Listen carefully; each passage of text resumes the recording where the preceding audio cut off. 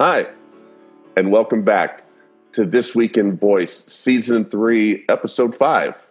Today is Thursday, October the 18th. My name is Bradley Metrock. I'm CEO of a company called Score Publishing based in Nashville, Tennessee. Our sponsor for This Week in Voice is the Alexa Conference, the worldwide gathering of the Alexa development community. The Alexa Conference is taking place January 15th through the 17th in Chattanooga, Tennessee. Most people don't realize Chattanooga, Tennessee is home of the nation's fastest internet. The whole city was built on a very progressive fiber backbone. People always say, is it Google Fiber? No, it's not. It's something else. But the Alexa Conference is going to be a fantastic event. There's 4 breakout tracks: Alexa in storytelling, Alexa in healthcare, Alexa in consumer marketing, and Alexa in smart home.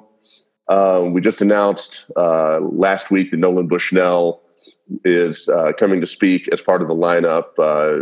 His young company is making a major investment into voice games. They've got a murder mystery coming out for the Alexa platform in Q1 of next year. A lot of great stuff going on. Check it out. You'll love it. It's voicefirst.fm/Alexa Conference. We will link to it in the show notes and on the show page. We are very pleased to be joined by a fantastic panel today. Our first guest is Stuart Crane. Stuart, say hello. Hello, everybody. Thanks for having me, Bradley. You got it, Stuart. So, Stuart, you are CEO and founder of Voice Metrics. Tell us what Voice Metrics is and tell us what you do for them. Sure. So Voice Metrics is a platform that allows companies to connect their data and allow it to be accessible by voice. We work with Alexa, Google Assistant, and Siri. So we mostly cater to software companies, SaaS businesses that want to voice enable their system. So they may have data and they want to come out with a skill for Alexa and Google Assistant and Siri all in one fell swoop. So we can allow them to have a branded skill to that. And we've also kind of worked on it ourselves and used this technology to voice enable business systems that are already out there, like Excel, Sheets, QuickBooks Online. We have an interface to Slack and Teams, and we just are releasing now one for Salesforce.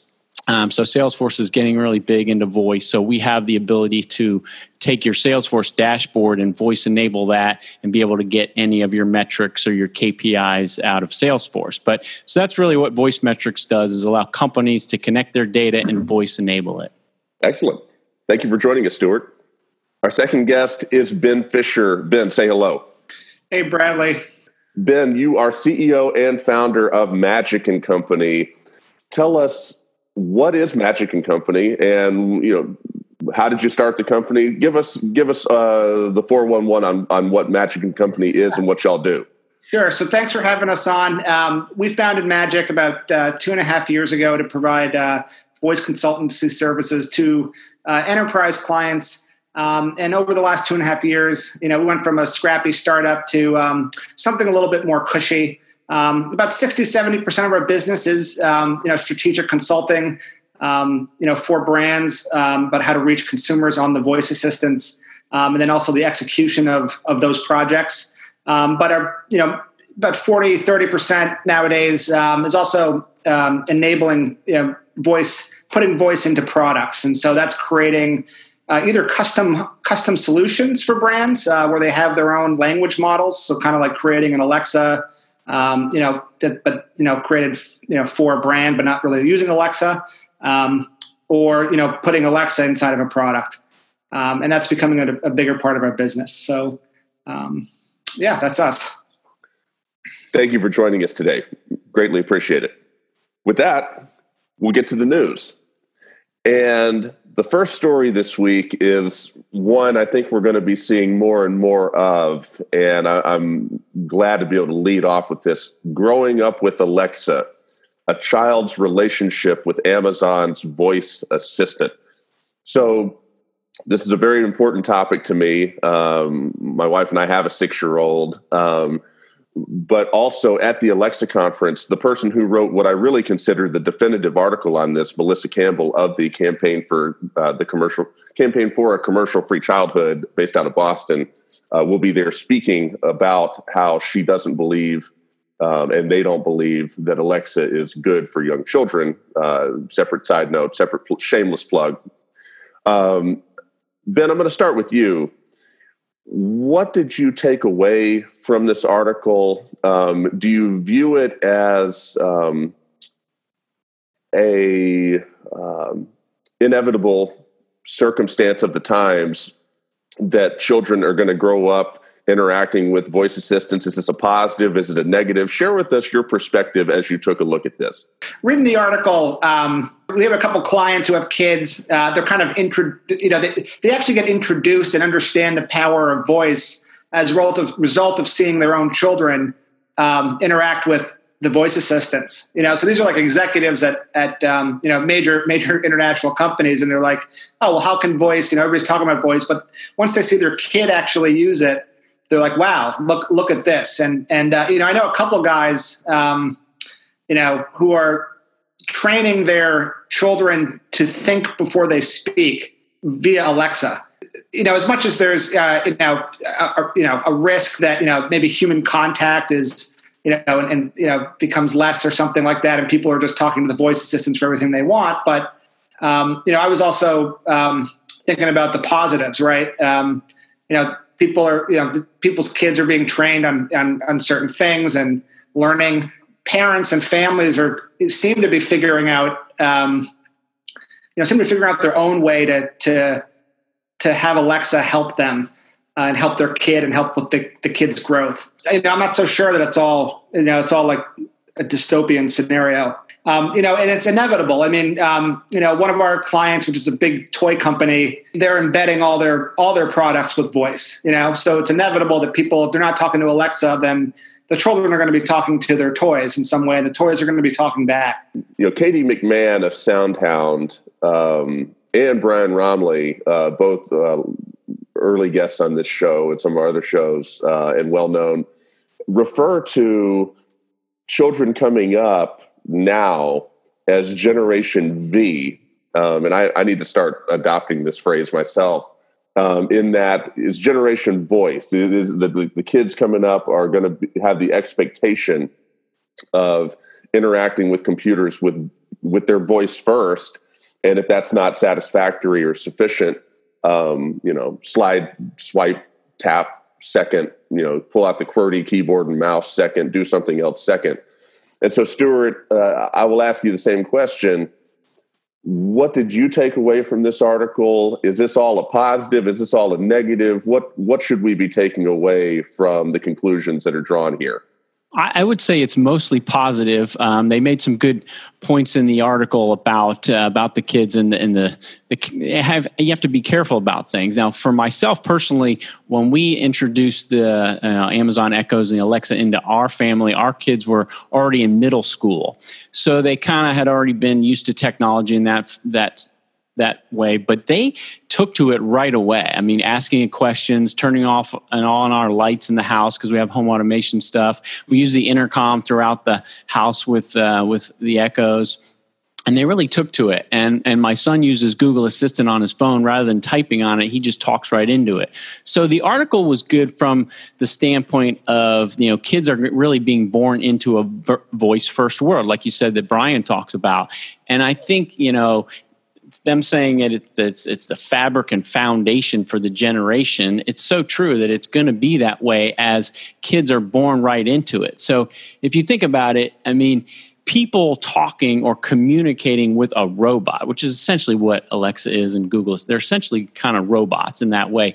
People talking to them and communicating with them, and that is like never happened before with that, as far as, I mean, you've had Dragon Dictate and some of these things where you can do voice, but this is so new that it's, and the article talked about it, it's like, we don't know yet how it's going to turn out. But, I think for a young person that's starting out and they basically start talking to this device, what the article said is, if you're a really young person, and we don't have kids that young, yours is 6, but let's say they are, 2 years old or 3 years old, and they kind of think that Alexa's like a real person because they ask her name and they come out with things. So I kind of likened it like, well, they're still going to grow up and they're going to realize eventually that it is just a robot. It's a voice assistant, just like Santa. I mean, Santa, they think, well, Santa comes, he brings down the presents on Christmas, and they believe in Santa for a certain period of time, and then they grow up and they find out, okay, maybe not. But so it's kind of like that technology is going to get advanced, but the kids are going to grow up. So one thing I kind of was thinking about that I think will happen, Brad, is that these voice assistants will actually know how old you are. So the very young will have kid skills, and the article talked about kid skills, and that's a whole topic that's really great, is all these apps and voice-based skills for kids. Those will start out when they're very young, and then they'll transition as the child gets older.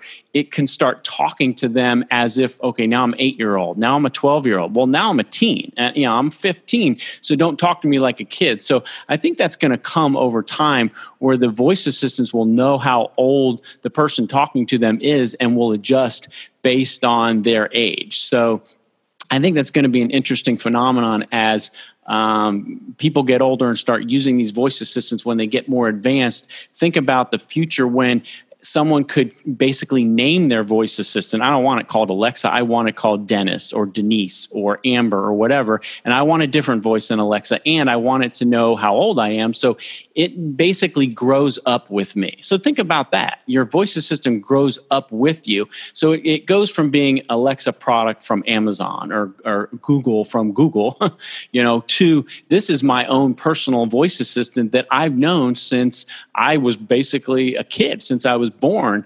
And that's pretty neat to think about. Yeah, it is very neat to think about. And you're touching on a concept that, speaking of Brian, he mentioned a long time ago to me in the very first episode of the Voice First Roundtable that we recorded. And it was the idea that eventually, in the not too distant future, children are going to grow up. Human beings are going to all, age accompanied by voice assistants and AI. And what will happen is that your AI that follows you, that knows your context, knows your age, knows your passions, your hobbies, your dislikes, your allergies, your medical history, your family. It will not only be able to support you tremendously in life, but after you're dead, it will have that context of you still. And it raises an ethical question of what happens to that. So that's one of my favorite things to think about. And you touching on it just reminds me of it. So sorry to get on that tangent, but great commentary. I want to throw one thing out. The article sort of sells short the idea of what these voice assistants can do for speech in children. It doesn't even mention it at all. It seems like the author is just unaware, but there's been some studies already that have shown that Alexa improves the speech capacity and overall vocabulary, but also the speech ability of children. And the reasoning is that, and I see this with my 6-year-old, you don't just go ask Alexa, hey, Alexa, play Taylor Swift. And if she doesn't understand you, she's going to say, I don't understand a word you just said or whatever. And so then you have to try again and you try again. And so from the standpoint of enunciation, from, speech patterns and things that have to be broken or words that are unclear that maybe a child says, the fact that there's a bar there that you have to overcome. There's a threshold of speech to where Alexa you have to hit for Alexa to understand you. Is actually as it turns out, a powerful tool to improve speech in children. This article doesn't touch on that at all. It does touch on one other thing that I will mention briefly that just I don't know if it rubbed me the wrong way or what feelings I had about it, but the concept of Alexa being heard while the child is in the womb and what impact that has. I don't know what impact that does have, but that's interesting for us to study. Yeah, I think just from my experience with my son, I agree with you as far as if you have a smart speaker that's across the room and he has to tell it to do something or ask it something, you do have to enunciate and you do have to have, that level of communication. But I find it interesting, though, Brad, that you talk about that because he also, like I was saying earlier, he has an Android phone, and he'll just like put it right up to his mouth, and he'll just say something. I can't understand a word he's saying, but the Google Assistant hears everything he's saying. He's practically whispering it, and then it tells him the answer. So, I think if you have a smart speaker, it's across the room and you have to enunciate. I agree with you from that standpoint, but sometimes he'll just take his phone and just kind of whisper into it. I'm like, wow, it heard you. But he mumbles, and my wife and I try to get him to enunciate and talk well. So it is going to be interesting to see how this evolves. I think the biggest negative is going to be people will name their kids, not name their kids Alexa anymore because they get confused with the wake word. But that's already happening. That's probably already happening. And people aren't naming their child Google Assistant anymore either. It's a bad joke. Right. Excellent. Thank you all for that commentary. We will move on to story 2, which is a two-parter. 2A, Amazon patents Alexa technology to tell if you're sick. Story 2B, from New York Magazine, I don't want my Echo Dot to be able to tell when I'm sick. This is a good one. This is just another one of these things where Amazon is moving heaven and earth, in their journey to evolve voice technology and get it out there and iterate on it, and people getting drugged along, kicking and screaming. Stuart, I'm going to start with you. Do you want Alexa to know if you're sick? Yes or no? And then what other thoughts did you have when you considered these two articles? Me personally, I would say no to that, but I'm not opposed to the whole idea of Amazon, working on this, getting it patented or trying to get a patent on this. I think from a business standpoint, they think many, many years out into the future. So I'm not against it, from a standpoint of what they're trying to do, but I do think it has to be something that is opt-in. There just needs to be an option that says, do I want Alexa or the voice assistant, whatever it is, to try to determine whether I'm sick? And in the article or in the patent application, they talked about not just telling whether you're sick with a cough and a sniffle and a cold, but also your emotion, whether you're bored or tired or down. And it's like, wow, that gets a little bit out there. So, I would not want to necessarily opt into that myself, right off the bat. And I think it should be something that should be turned off, but then maybe offered by Alexa. Hey, if you would like, we can try to determine, if you have any ailments, and we'll offer you things, because that's basically what that they want to do. And then, of course, sell you things like cough drops and so forth. The other thing I thought was kind of interesting, Brad, about this is they talked about the patent said that the woman could say, Alexa, I'm hungry, and then her voice would be punctuated, and this is in quote, punctuated with coughing and sneezing. So then Alexa would know that since that person is coughing or sneezing, then Alexa would know that they could, suggest them cough drops and so forth. But my question, I use Alexa quite a bit, and our whole family uses it. This whole question of, is Alexa listening to you, comes into play here, because you have a lot of people who are very worried about Alexa listening to what you're saying and doing and all that. But Amazon is very, very vociferous about saying, no, she's only listening for the word Alexa. Well, if that's the case, which I do think that's the case, and she hears that Alexa, when I say I'm hungry, I'm probably not going to have that coughing and sneezing punctuated with just that command, because she basically immediately comes back with the reply. My coughing and sneezing is going to be before that, before I say Alexa, and maybe after it. So I maybe get into the weeds a little bit, but I'm wondering if this raises issues of privacy and concern. It's like, well, yeah, I coughed, but I didn't say Alexa, So I don't know. I'd like to kind of hear Ben and yourselves thought about that, because, I talk to Alexa all the time, and can she tell? Maybe she could tell if I have, a stuffy nose, but if I'm coughing or stuff like that, that's going to be happening before the wake word and after I finish my command. So I'd be a little bit worried about that. And then this whole emotional state, it's like it can detect sadness and boredom and anger. I don't know. I wouldn't opt into that.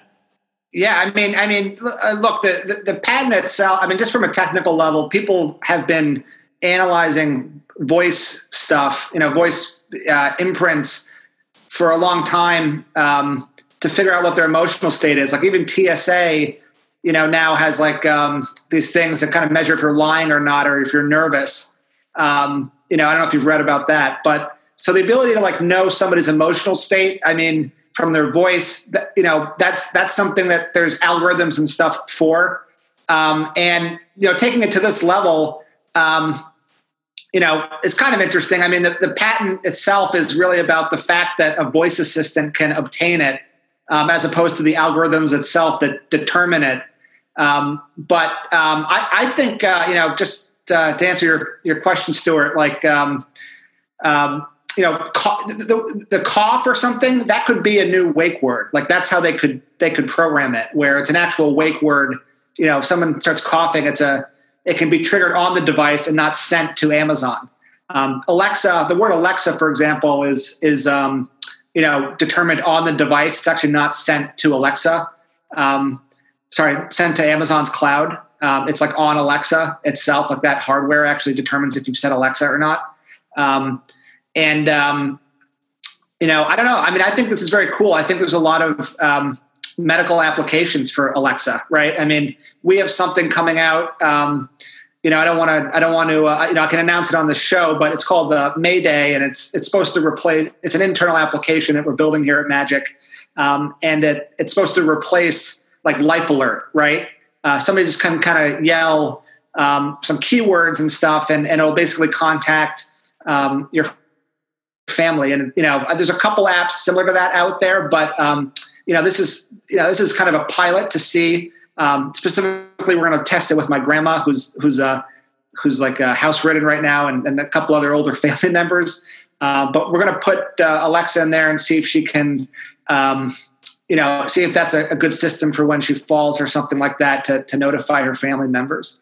I don't know. The privacy implications are really interesting, but coughing or sneezing or like, something like a quick sound like that can happen on device on a technical level. It doesn't need to be at the Amazon's cloud or whatever. And it's a good way for, not to talk too much about this, but like, it's a good way to serve ads to people, right? Which is, I think, what the article was saying Amazon's thinking of doing. I mean, they're already testing the 15-second audio advertisements, which is supposed to come out next year, which will open up a whole new market of media buying on the devices. But, having that technology with an emotional, somebody's emotional state at the time, that's pretty powerful. I mean, and by the way, Facebook and Twitter are already doing that, right? They're serving ads to you based on, what they think your feelings are at the time, among other things. So, Amazon would eventually be right on par with all the other social media networks, at least. I envision somebody saying, Google Duplex, Google Assistant, call my boss and tell him I'm sick. or better yet, Google Assistant, call my boss and tell him I'm sick. And Google Assistant saying, why would I do that? Why are you lying? Right. and then maybe they go ask Alexa and try to fool her, and then go to Siri, and finally Siri's dumb enough to where she'll do it for you. But it's a brave new world we're living in, and right now, as I told y'all before the show, I've got a sore throat, some congestion, and there's no doubt in my mind that if Alexa or Google Assistant were listening to me on a regular basis, maybe you hear I'm in a lower register. Maybe I'm not saying as many words as I normally do because I want to, conserve energy or whatever, however they measure that. But this gets into something that is a personal interest to me. The more scientifically advanced we get as a species, we're beginning to find out that all of the outputs of our body, which certainly includes our voice, and it includes things like our breath, things like that, have hidden data in them. And one thing that comes to mind, they're doing studies right now about how there's certain types of cancer that are detectable, that dogs can actually detect on the breath of human beings. And it's just fascinating that human beings have been around for as long as they have, and only now we're beginning to figure out that there's this whole hidden world of data, and to the extent that associated with our bodies. And it's exciting to me that AI and these voice assistants, which sort of intermediate for them, can be the gateway to that. And of course, the opposite side of that is, how is this going to be used against me? How is my boss going to use this against me? How is the government going to use this against me? How is my family going to react when Alexa on the other end of the phone conversation says there is a 92% likelihood that I'm lying about being sick because I don't want to come to Thanksgiving dinner or something. So, I'm fascinated by it. I'm glad y'all are as well. I also totally agree that everybody's working on this right now. It's a foregone conclusion that someone's going to master this capability of figuring out our emotional state and figuring out our stuff we try to hide, and just determining how to use our voice to figure out what's true. And, it might as well be companies that have our best interest in mind. Hopefully they're the ones who figure it out first. I worry a little bit about it's Amazon doing it or it's Google doing it. And those are the two companies. I mean, Microsoft's kind of has Cortana, and you have some others that are out there, Apple with Siri. But really, if it's those 3 or 4 companies that they're the ones that doing all this analysis, that's it. That's about it. So that's the one worry. Are they going to do good with it? So we'll see.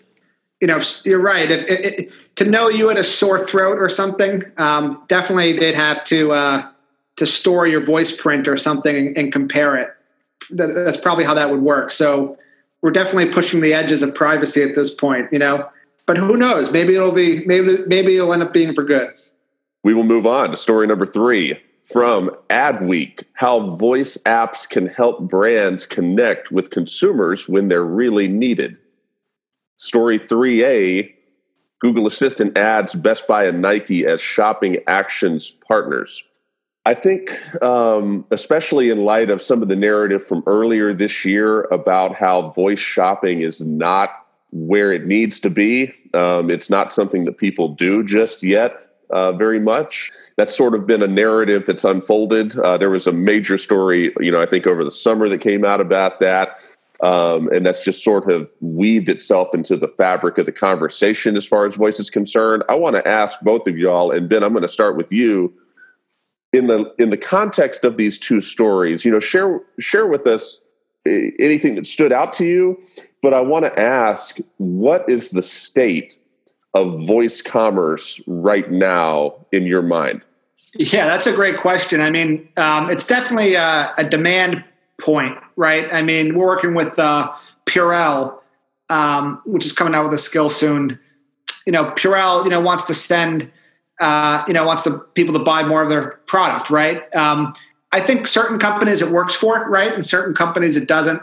Usually replenishable goods, you run out of hand sanitizer, for example, you got to buy more somewhere, especially if you're, clean freak or something, or germaphobe, and so Alexa's actually a great way to do that easily, It's a great way to, at the time that you're feeling like you need more hand sanitizer, not just when it runs out, but when you feel kind of, if you're a germaphobe, you kind of may feel like, hey, I feel dirty or something, or where's my hand sanitizer? You can reach out and get it. And Alexa's there listening. And you don't have to deliberately go online and order it and do that whole thing. It makes it really easy. I think the state is there is a lot of, there aren't a lot of people discovering new products necessarily yet on the devices, right? I don't think people are shopping like that. I think they are doing, I think most of the money, which is about $5 billion, by the way, even though it's only like 5% of total Alexa usage, again, these are Amazon numbers, even though it's only 5% of total Alexa usage, it just ends up being like, a couple $1 billion, which is good for Amazon. But most of that's reordering things, it's loyalty, it's reordering, and it's people who have already developed sort of a brand loyalty. I think the next phase And this is something that Amazon's just enabled with the ability to handle what's, we call it top of the funnel marketing queries, where somebody asks a general question to Alexa and then it can point to a brand as an answer, not voice search necessarily or voice shopping through the Amazon platform, but these are skills that actually tell Amazon that they can service people's questions about things. So in Purell's case, if somebody were to say like, hey, where can I, how can I keep my kids clean when they go back to school? Maybe that question, if it's asked to Alexa, can go to Purell. And that's a system that Amazon's now implemented. And so I think you're going to see more of the people discovering items based on general problems in their life. It becomes a discovery type marketplace as opposed to just, here are my brands. I'm already devoted to them. I can reorder them on Alexa, but it's going to shift a little bit more to finding new things, which is particularly going to help with when these ads, like we just spoke about, come online, whether they detect if your emotional state or not. But ads will definitely help with that. Yeah, I think the first article in Adweek was much more broad and not so much so focused on voice commerce, but broad in the sense that they want their readers to start thinking about, hey, this is now a voice world. You've got the web, and that's been around for quite some time. You had mobile, smartphone apps, but the future really is pointing to more of these voice interactions. So how can brands connect with their consumers, their customers, or potential customers by voice? So, they talked about you have to have a well-defined utility to really stand out, something that helps them, not just be an ad or say, hey, I got this, buy this. You have to have some well-defined utility. And that's obviously easier for some companies, like Ben was saying, and harder for other companies. I think, they gave the example of like Hyundai. It's a car company. You got the Hyundai cars. Well, they could turn on your car by voice. You just say, turn on my car and turn the heat on, all by voice. Well, that's pretty cool. That's something that they add. It's like, hey, Hyundai has that. Now, maybe all the car manufacturers will have that at some point, but they could really get a good connection there. They talk about Kayak, which is the trip and the travel company, online travel company. You could just ask it for, keep an eye out for deals from, Houston to San Francisco around the November Thanksgiving time and let me know what you have. And it'll do that for you. So they give that example, which is pretty good because it's a utility. The one that they didn't mention that I've heard, you probably heard this one also, Bradley, is the away mode skill by an insurance company. I think it's Hippo Insurance. They basically came out with a skill that when you leave the house, you can put it in away mode, and the Echo will do all kinds of things to make it sound like you're home and turn on and off lights and music and stuff like that, and make noises. So that's kind of cool. And then that connects you with Hippo. So anyway, I think that's very important for these brands to start thinking about, can they build a skill or some capability? They talk about email overload. You think about how many emails are being sent by brands to and subscriptions, and then people are unsubscribing because they just get overwhelmed with all these emails. So I think this is something where brands have to connect with these people and say, hey, try this, because it's going to be, people are not, and one of the things the article mentioned is that people are not, taking these skills and learning about them through the skill store. It's just not happening. So the brands themselves have to basically go out to the consumers and say, here, this is available now by voice, or by multimodal, like the Echo Show and the Google Home Hub and the Facebook portal. It's not just voice. But obviously voice is where it starts. So one thing actually we're working on is voice surveys. So companies do surveys, and in addition to surveys, also reviews go along with that. So companies and brands can say when they print their receipt, when you go and do a transaction, or when you get an email, because these companies are sending so many emails. Hey, just go to Alexa and open our survey, open Wendy's or open Nike. And it's kind of like a Trojan horse for them to get their consumers to talk to them by voice. So companies do surveys all the time now by the web. People don't want to go to their computer, log in, and go to the survey and type all that. But they'd be willing to just do it by voice, by Alexa or Google Home. So that's a way they can get into the consumers and then start having a conversation with them by voice. But really, that main article is just how can brands connect with these consumers with a new digital experience. And I really think the Echo Show, the Google Home Hub, the Facebook portal, and the Fire TV is really a way that people are going to really communicate by voice in the future, because that's really big. Now, the second part of it seemed to me was more just pure voice commerce and allows Google to offer all these brands a way to get into their whole platform with these shopping actions. Because obviously Amazon wants you to buy everything through Amazon, whereas Google's like, hey, we'll just partner with Best Buy and Nike and Target and UGG and all these. And they've built this platform to do the one click, just like you have one click in Amazon. Google is now offering that one click to all these brands, and they call it shopping actions. So that was that second article, and it's very smart, obviously, on Google's part and for these merchants and retailers to get onto that, because everything is all built in, and the payment is all automatic, and you can do replenishment. So it's their answer, I think, to Amazon's one click and Amazon's Alexa shopping experience. Ben, I'm going to go back to something that you alluded to, and that is the idea of the repeat buying, and that being the primary use case for Alexa and voice in general.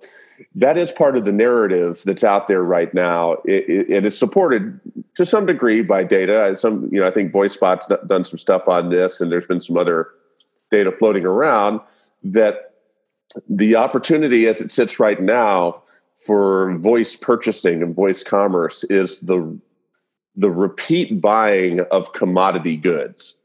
So, the Purell, that's a great example. I need more Purell. Hey, Alexa, I need more Purell. Okay, done. The challenge, I think, and something, Amazon's done so much well with their marketing and their promotion of Alexa and the evangelizing of what Alexa can do. But I do view it as a weak link in the chain, something that they really haven't done right yet, is showing, and I think think back to a commercial they did where somebody, I don't remember if they burned a dish that they were creating. They were cooking up dinner and it burned, and they said, Alexa, order me pizza or something like that. They've done some ads where they've shown and demonstrated, voice commerce and the idea of using your voice to order things. But what they haven't shown is when you order pizza, what's going to show up, and specifically as it relates to commodity goods. If I say, and I see this with my wife would use this all the time, but I think it's telling that she doesn't. If I say, Alexa, I need detergent. So first of all, if I am saying, Alexa, I need detergent and I need it now because I just used my last bit of detergent. Okay. So I'm not saying, Alexa, I need detergent. In all likelihood, I'm not saying, Alexa, I need detergent, and I'm sitting there with half my detergent left. I'm sure there's somebody out there like that that's like, holding their hand up and saying, that's not how I'm more thoughtful than that. But most people, including myself, if I'm saying, Alexa, I need detergent, I just use the last bit of detergent. So now I'm in a situation where if I say, Alexa, I need detergent, order me detergent, I am 100% relying upon Amazon sending me the correct thing. Because if Amazon doesn't send me the correct thing 2 or 3 days later, then I'm screwed. I'm going to have to go get something else, and then furthermore, I'm going to have to ship the detergent back if it doesn't know what to send me. Amazon, I don't feel like, has properly communicated to the marketplace that, if someone says, Alexa, I need detergent, do they send you the last detergent that you bought? Do they send you what their AI computes that you need? What is it that, are they sending you the detergent of whoever just paid them the most money to be that person or that vendor? Did this happen to you? I'm just curious because it sounds like a passionate subject. So I'm just but I've thought about this a bunch. No, it hasn't. But I think all the time. I'm really into voice. You know, my wife is hearing all this stuff. We use Alexa all the time. Totally. Why is it that my family doesn't ever use Alexa to buy anything? And I've started to conclude the reasons why, and this is one of them. So anyway, that's just one particular use case, but I do think it's something of note that if you're talking about ordering, I question how much reordering of commodity goods there are for this precise reason, that because when you reorder it, you are in a dire position of need to get that without any interruption. So do people really go out on a limb not knowing how Alexa and Google Assistant will handle it? That's the question in my mind. That's an obstacle that has to be overcome. I completely agree with you. And that's actually really insightful. It searches your cart first, and then it goes into the search of the general. So if you have ordered it before, it should come up with what you've ordered before. And then it goes to Amazon.com items that are sold by Amazon.com. So there's different vendors on Amazon, right? Even if you said Tide, I want Tide specifically, it may go to Amazon.com, who's a vendor and fulfillment of the actual product, but it may also go to, a third party that's reselling Tide. So you're right, it is a little bit weird, but there is a hierarchy of a thing that starts with your cart, and then it goes into the other searches and stuff like that. So you should be getting it. If you have ordered it through Amazon, you should be getting the one you get if you do it through voice. Yeah, good to know. And that's just something that I should have experimented with it long before now, but that's something that I feel like Amazon, their marketing team is pretty clever.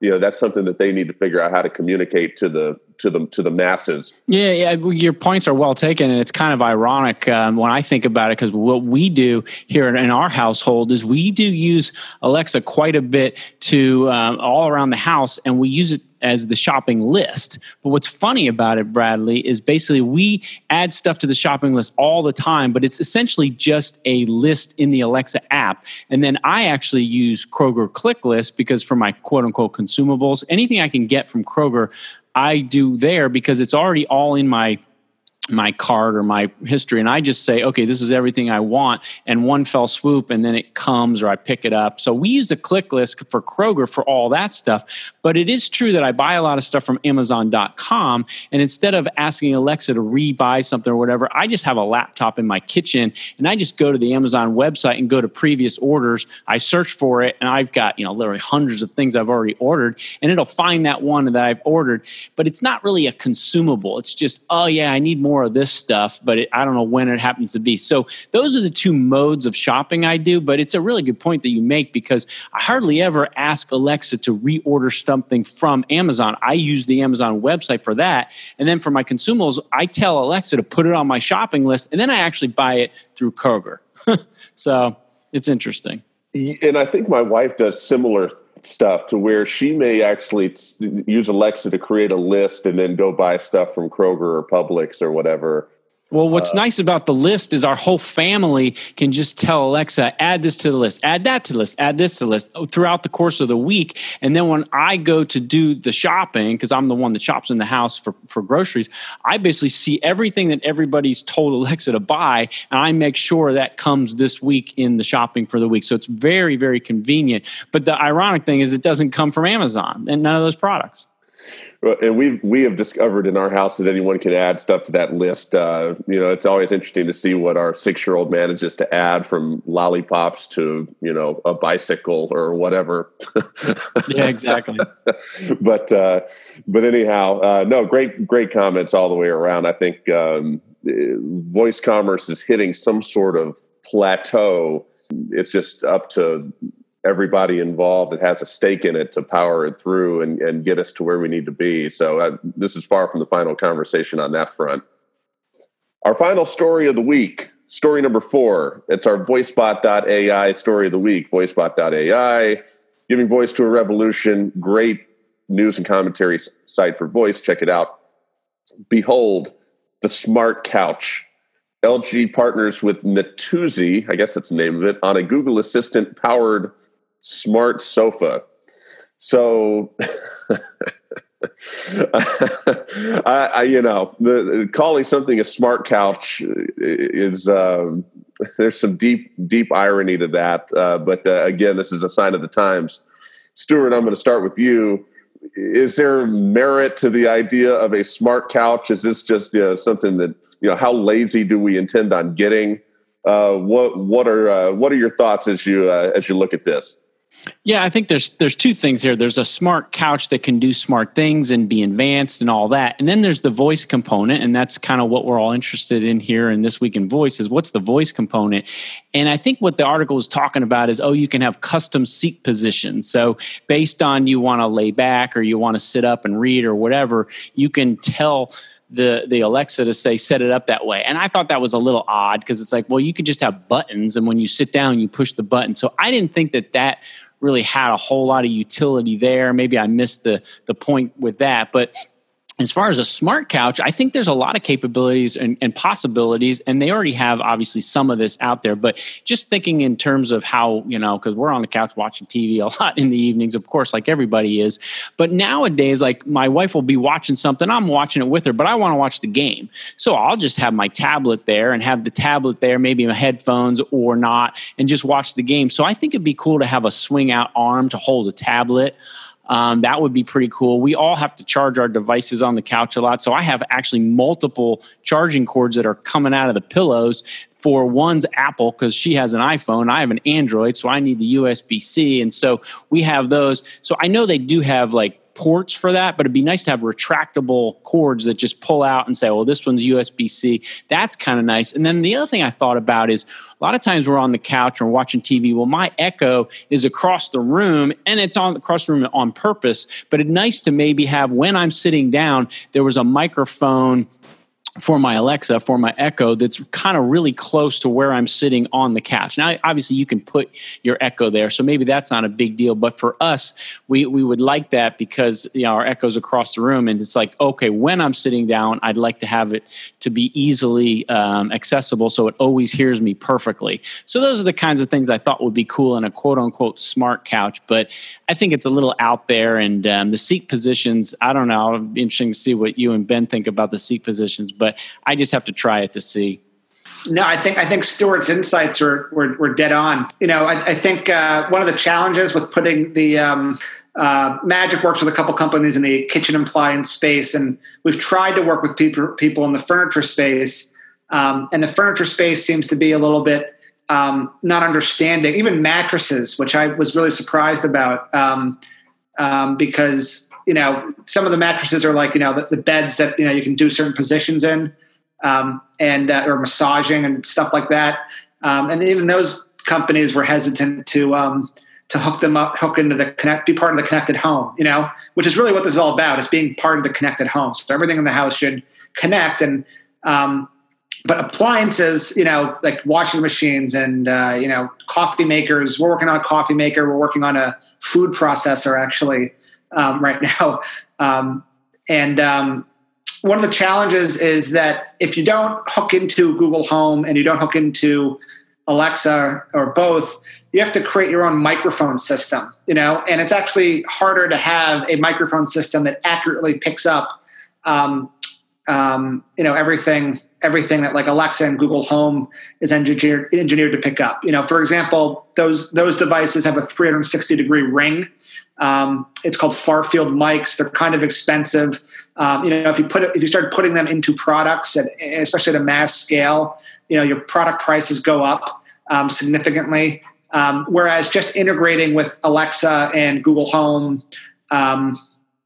it's quite easy. And Stuart and I were talking about that, actually before the show started. We were talking about the Smart Kit. What's it called, Stuart? I forgot. But Connect Kit. The Connect Kit. Yeah, sorry.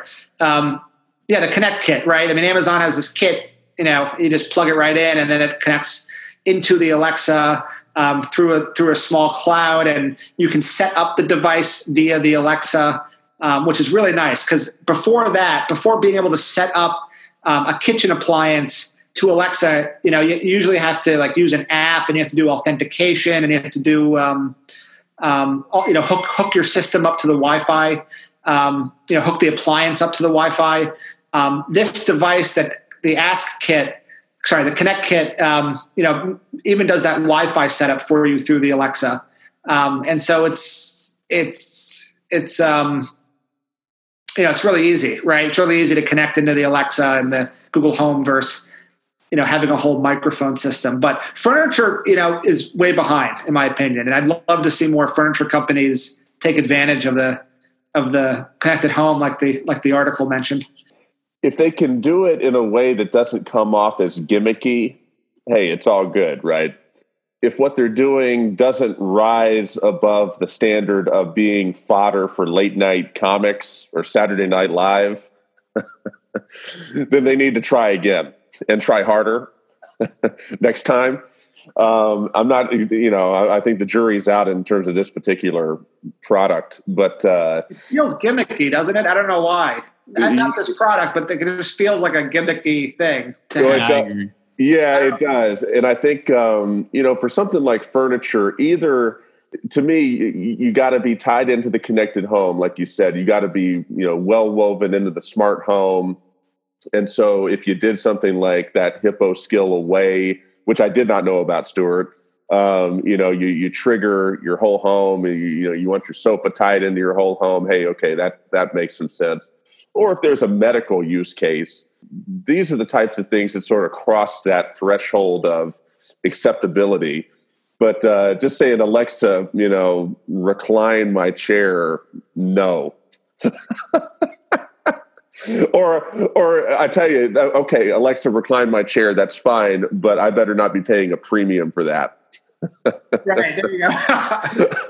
And I mean even 1 penny over what that thing should otherwise cost. So anyway, it's we're in the stage of this technology now where opportunists view layering, bolting on some voice to be a way to sell a couple more widgets or units, and it's just up to Amazon and Google and to a lesser extent, the other juggernaut companies to keep driving the innovation train so that stuff like this doesn't devalue everything and set it back. But great commentary all the way around. I appreciate that as well.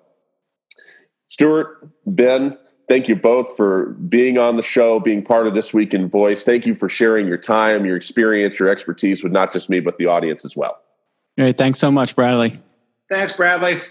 For This Week in Voice, Season 3, Episode 5, thank you for listening, and until next time.